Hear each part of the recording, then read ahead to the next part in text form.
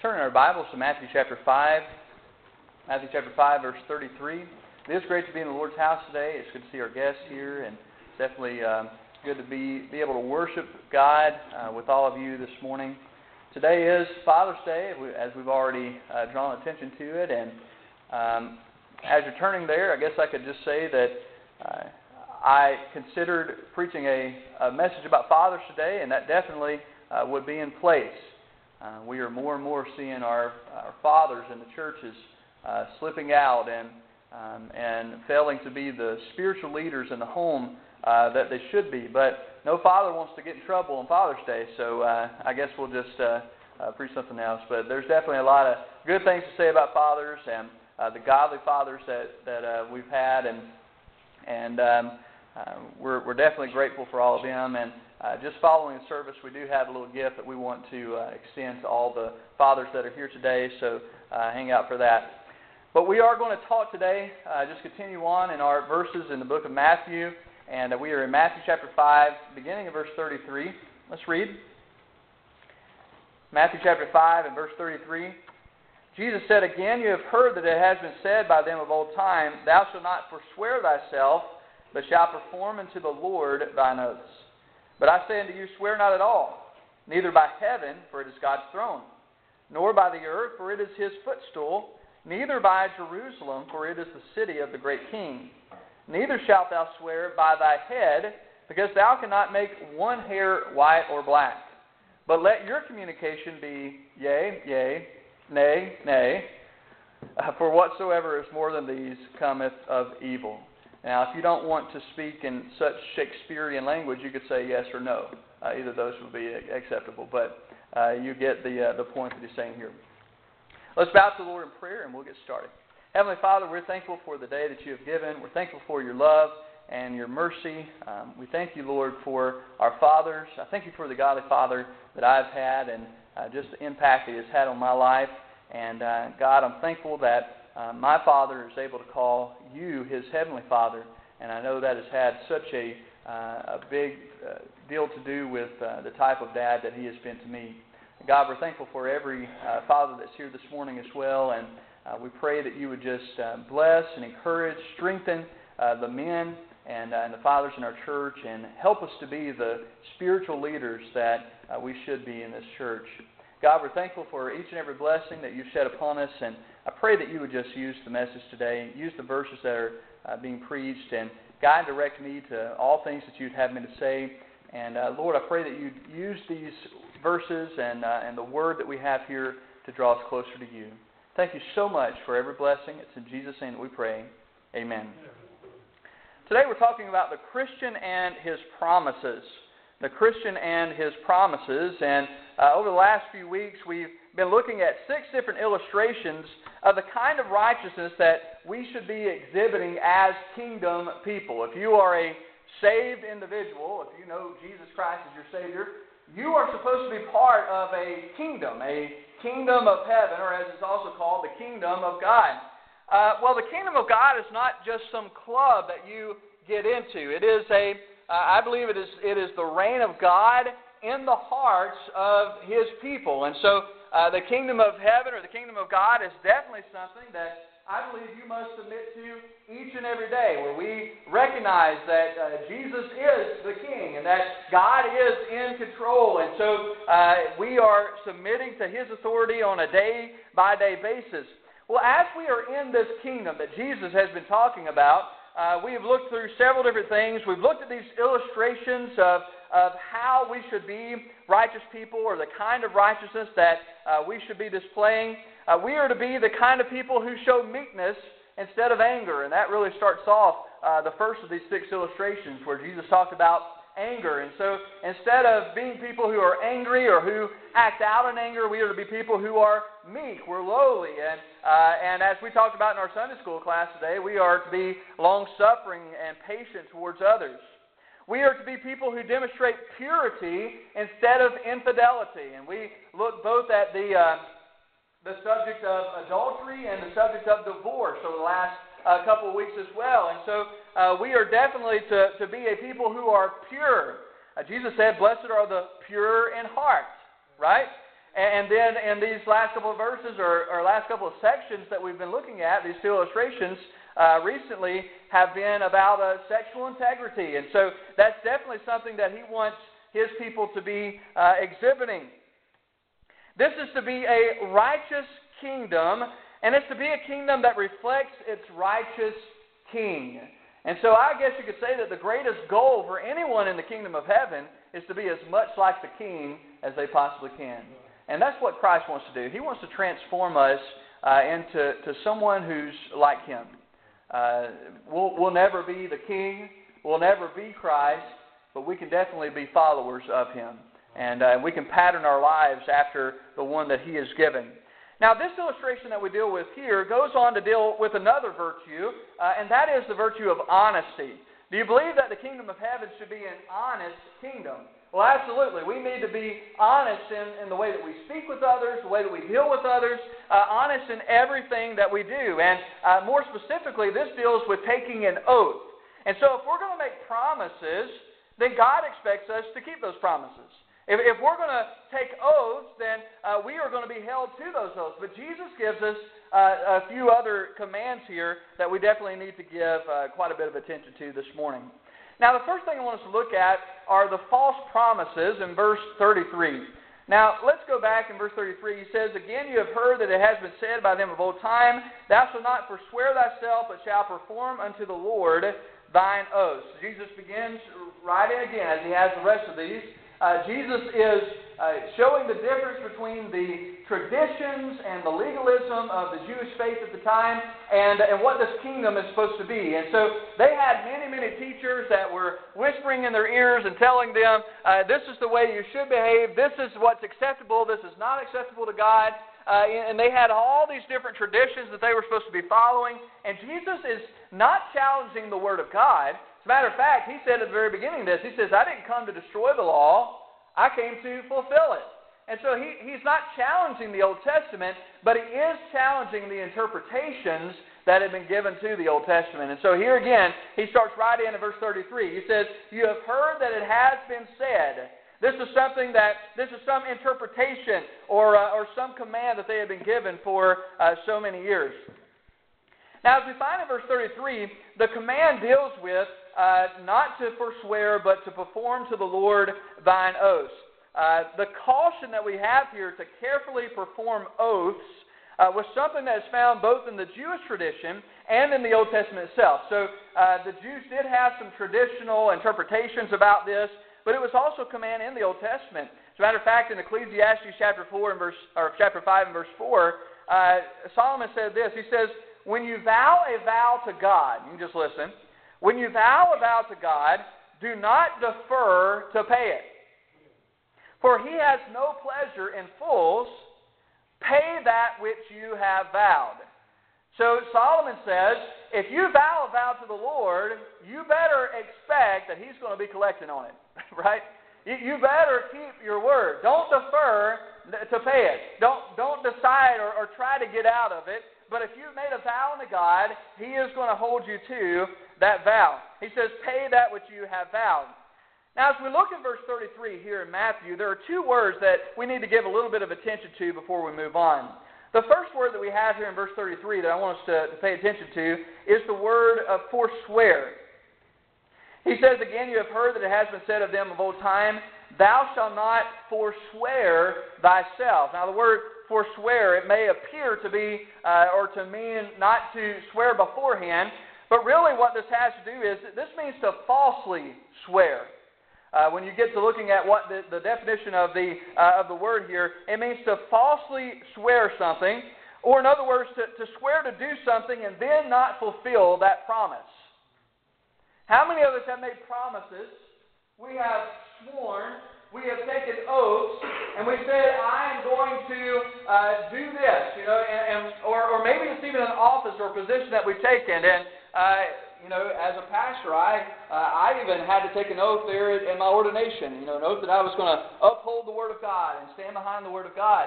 And there are little things that we do. Sometimes I'll tell my kids, we're going to do this today. And then it rains, and guess what happens? I wound up not being able to keep the promise. But we've all done that from time to time. We've all had situations where we have told somebody, I am going to do this. I promise I'm going to do this. I promise it'll be ready tomorrow. I promise, I'm going to do this by such and such time. And over again, we fail to keep those promises. The teaching here says not to forswear yourself. And again, that means to swear to do something and then not fulfill that promise. Now, the second word I want to look at is in verse 33 as well. He says, but thou, at the very last little phrase here, he says, but thou shalt perform unto the Lord thine oaths. Now, look at the word oath there, and let's go ahead and skip down in verse 34. He says, but I say unto you, swear not at all. The word oath in verse 33 and the word swear in verse 34 come from the same Greek word. It's the same word that's just been translated as two English words. Now, this word is exactly what it looks like. It is an oath or a promise. It means to affirm the truth of a statement by calling on a divine being to execute sanctions against a person if the statement in question is not true. Let me go back and explain that. We've all taken oaths. We've all made promises. I promise I'm going to do this, promise this and that. But what an oath that he's talking about here, what it means to take an oath or to swear, means that we are swearing by God. We are swearing on God. And really what it means is, if I promise you that I'm going to do something, and I take an oath or take a swear, then what it means is, if I don't perform what I said I'm going to do, then God can judge me for that. Then I just invited God's judgment upon me for not keeping that promise. And so he said the teaching that you've heard is, don't forswear yourself. Don't say you're going to do something or promise you're going to do something and don't do it. He says, but instead, be sure to pay to the Lord your oaths, or be sure that you do exactly just what you said you were going to do. Now, this really, in our language, would be the equivalent of us making a statement and then just to give it an extra dose of validity saying, I swear to God. Anybody ever done that? I caught a fish this big. And you get that funny look, you say, I swear to God I did. Anybody ever done that? Maybe not about a fish, but about other things. And keep in mind that, again, Jesus is not changing or challenging the Old Testament. He is challenging the abusive interpretations and traditions that completely violated God's Word. Now, we read a scripture where it says, when you vow a vow to God, pay that which you have vowed. The scripture says that. That's unchangeable. What he is challenging is the interpretations and the loopholes that they had created. Listen, some of the religious leaders back then were just as crooked as our politicians today. I mean, any way that they could get around a law or any way that they could find a loophole and crawl through it, I mean, they were going to do that any way that it would benefit themselves. Now, they wouldn't do that for others, but they would always do it for themselves. They'd always find that loophole to get around breaking the law. The Pharisees were notorious for making vows. Pharisees were some of the religious leaders at the time. Because Ecclesiastes says to pay the vows that you've made to God, the Pharisees would get around that by, instead of swearing to God, they would swear by heaven. Or they would swear by the earth. Or they would swear by the city of Jerusalem. And then if they didn't fulfill their oath, they would conveniently justify it by saying that they had not sworn to God. And so it would be something like this. You make a deal with a Pharisee, and he says, I swear by the holy city, Jerusalem. Or I swear by heaven that on tomorrow you will have such and such. And so you get there, and tomorrow he doesn't have it. He says, hold on a second. I didn't swear by God. I only swore by the city of Jerusalem. I only swore by heaven. And so somehow he would be able to back out of that deal because it wasn't as binding since he didn't actually swear to God. And so because he hadn't sworn by God, he wasn't obligated to pay or to do whatever it was that he said he had done. I know, it's strange. It sounds crooked, and it is exactly that. Do you see how that a people who were supposed to be honest and just were abusing the Scriptures and finding personal loopholes through which they could be dishonest and self-serving. Unfortunately, there is a lot of this going on in God's people today as well. Did you know that any promise can be broken? Any promise can be broken. No matter how big or small it is. And you can get away with it. As long as you say, I had my fingers crossed. I promise that I'm going to do something. They come back and they're saying, okay, you said you were going to do this. I had my fingers crossed. Sorry. You lost. I won. Any promise can be, and somehow it's acceptable. Oh, they got me. Their fingers were crossed, so they're not really bound to that. We find loopholes, don't we? We find ways to get around these things, just like they did back then. If a good fishing story is being told, one might swear on his mother's grave. Ever heard that?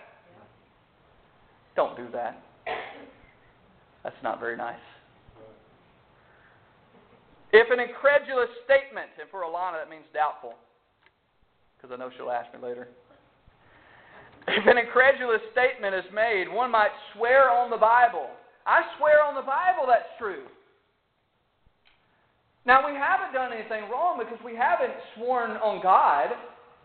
We've just sworn on these other things that are menial or that don't mean anything. Well, listen, Jesus had a simple answer to all of these. If you've ever done any of the above, or you know somebody that has, or if you're ever inclined to do that, Jesus got a simple answer for this. He says, don't do that. Don't do that. Look at verses 34 and 35. He says, but I say to you, swear not at all, neither by heaven, for it is God's throne, nor by the earth, for it is his footstool, neither by Jerusalem, for it is the city of the great king.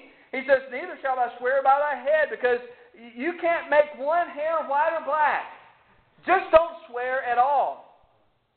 The reason why we make some of the statements that we do, the reason why we swear by these things, if you've ever said, I swear on my mother's grave, or I swear on the Bible, I swear this or that, it's because we've heard other people say them. It's just something that has become natural. It's common in our culture, and it just seems like a common thing to say. In Israel, the Pharisees had no doubt made this a common practice among the Jewish people. Perhaps Jesus had just heard Peter a couple of days before saying, I swear on the holy city Jerusalem, I caught a fish that was this big. And so he comes back around and he says, don't swear. Don't make oaths. Don't swear on anything. Jesus taught that by swearing on these things, that they were doing exactly what they were trying to avoid. Now, here's what, if you haven't caught this yet, swearing on heaven, swearing on the earth, swearing on Jerusalem, all those things we find here, were all ways for them to get around breaking the law of swearing upon God. They were all ways to get around that. And he says by doing these things, he says don't swear on any of these things. Because by doing them, you're still swearing upon God, and he's still going to hold you accountable for them. You haven't got around anything. You ever seen your kids try to get away with stuff? And you're watching the whole time, and they think they are clever. They think that they have got this figured out, that there's no way that it can be traced back to them, no way they could be found guilty or accountable. And finally, they go ahead and they commit it, and you go up to and you're like, what are you doing? And they say, well, you said this. Well, I meant all of it, okay? And so you haven't got out of anything. Your cleverness hasn't won you any points, or it hasn't made you avoid punishment. And that's the same thing that Christ is saying here. He says, listen, all this stuff that you're swearing upon, he says you're still swearing to God. Now look exactly what he says here. He says, don't swear by heaven, because that's God's throne. It still belongs to him. Don't swear by the earth, it's his footstool. Don't swear by Jerusalem, because it's God's city. Or as a matter of fact, he says it's the city of the great king, the Messiah. Now, there's an interesting thing. Who was the Messiah? Jesus Christ. In other words, he says, and don't swear on my city either. I will hold you accountable. And just in case there are any teenagers in the crowd who had to argue everything, Jesus says, don't even swear on your own head. Verse 36. Don't even swear on your own head, because you can't change one hair to white or black. This acknowledges what Christ has said here. It acknowledges God's rule and authority overall. That anything that you might promise upon, anything that someone might swear upon, it all belongs to Him. It also acknowledges God's rule and authority over you. He says, don't even swear on your own head, because even that doesn't belong to you. He's the one that could change your hair color, and He's the one who knows how many you have. That's been said so many times, it's easier for some than others, but He definitely, He is the one in authority over all of that. Jesus' short answer to this, however, is simply, swear not at all. But in verse 37, He says, let your word be enough. 37 says, but let your communication be yea, yea, nay, nay, for whosoever or whatsoever is more than these cometh of evil. Now, of course, this is just yes or no. There was a time in America when a man's word was enough. It was enough. He didn't have to riddle his words with oaths or swears or promises to make you believe him. He said it and he meant it. Many deals, big dollar deals, were made not with paper but just with a shake of the hand. A man said he will fulfill his end, and he would die before he deferred to pay. I believe there are still some places like that, even here in America, but they are becoming fewer and further between. Jesus said, don't swear at all. Don't make promises, because we don't know if we can keep those promises. Be very careful in swearing. And swearing is not cursing, like a curse word. Swearing is just taking an oath or making a promise. Be very careful in those things. Jesus says don't do them, because you don't have the power ever to fulfill the promises that you make. You make a promise to do something tomorrow, you might die this afternoon. Then what? You make a promise to do something tomorrow, some tragedy could come through your life and you're not able to fulfill. You may get injured or something may happen and you can't fulfill that promise. Don't swear at all. He says instead, just do this. Let your yes be yes and your no be no, and let that be enough. Mean what you say. If you say yes, then just let it be a yes. Do what you say you're going to do and just keep it at that. If you don't want to do it, then don't say yes. This is a lesson a lot of us need to learn, isn't it? Because we try to keep peace by someone asking us to do something, and we say, yeah, I'll do that. And we keep waiting, and it doesn't get done. And the truth is, I never wanted to do it to begin with. But just say no. Say no. Let your yes be yes. Let your no be no. And keep your word. Say what you mean what you say. You know, sometimes it's just hard enough to keep yes, isn't it? Sometimes it's just hard enough to do that. We don't need heaven and earth and mama's grave coming down on us, so let's just not use those. Fathers, this is a place where we need to be very diligent. We must teach our children to be honest in the things that they say and the things that they do. And we do that through two things. We do that, first of all, through instruction. You have to spend time with the children to teach them. Fathers, be sure to do that. Spend time with your kids. Teach them. Don't just spend time doing things. Spend time teaching them. Talk to them. Tell them what's right. Tell them what's wrong. We do it through instruction, but I want you to understand we also do that through example. I've been a dad for not as long as some of you, but I've been a dad for long enough that I know that there have been several times where I've told my children, I'm going to do something, and I didn't do it. And I'm amazed at how great children's memories can be sometimes. They can't remember to clean the room. They can't remember any of this. But you say one little thing, and they're going to hold you to it. You mention ice cream, you better not go home without getting ice cream, because they're going to remember that. Keep your word. Be truthful. Be honest.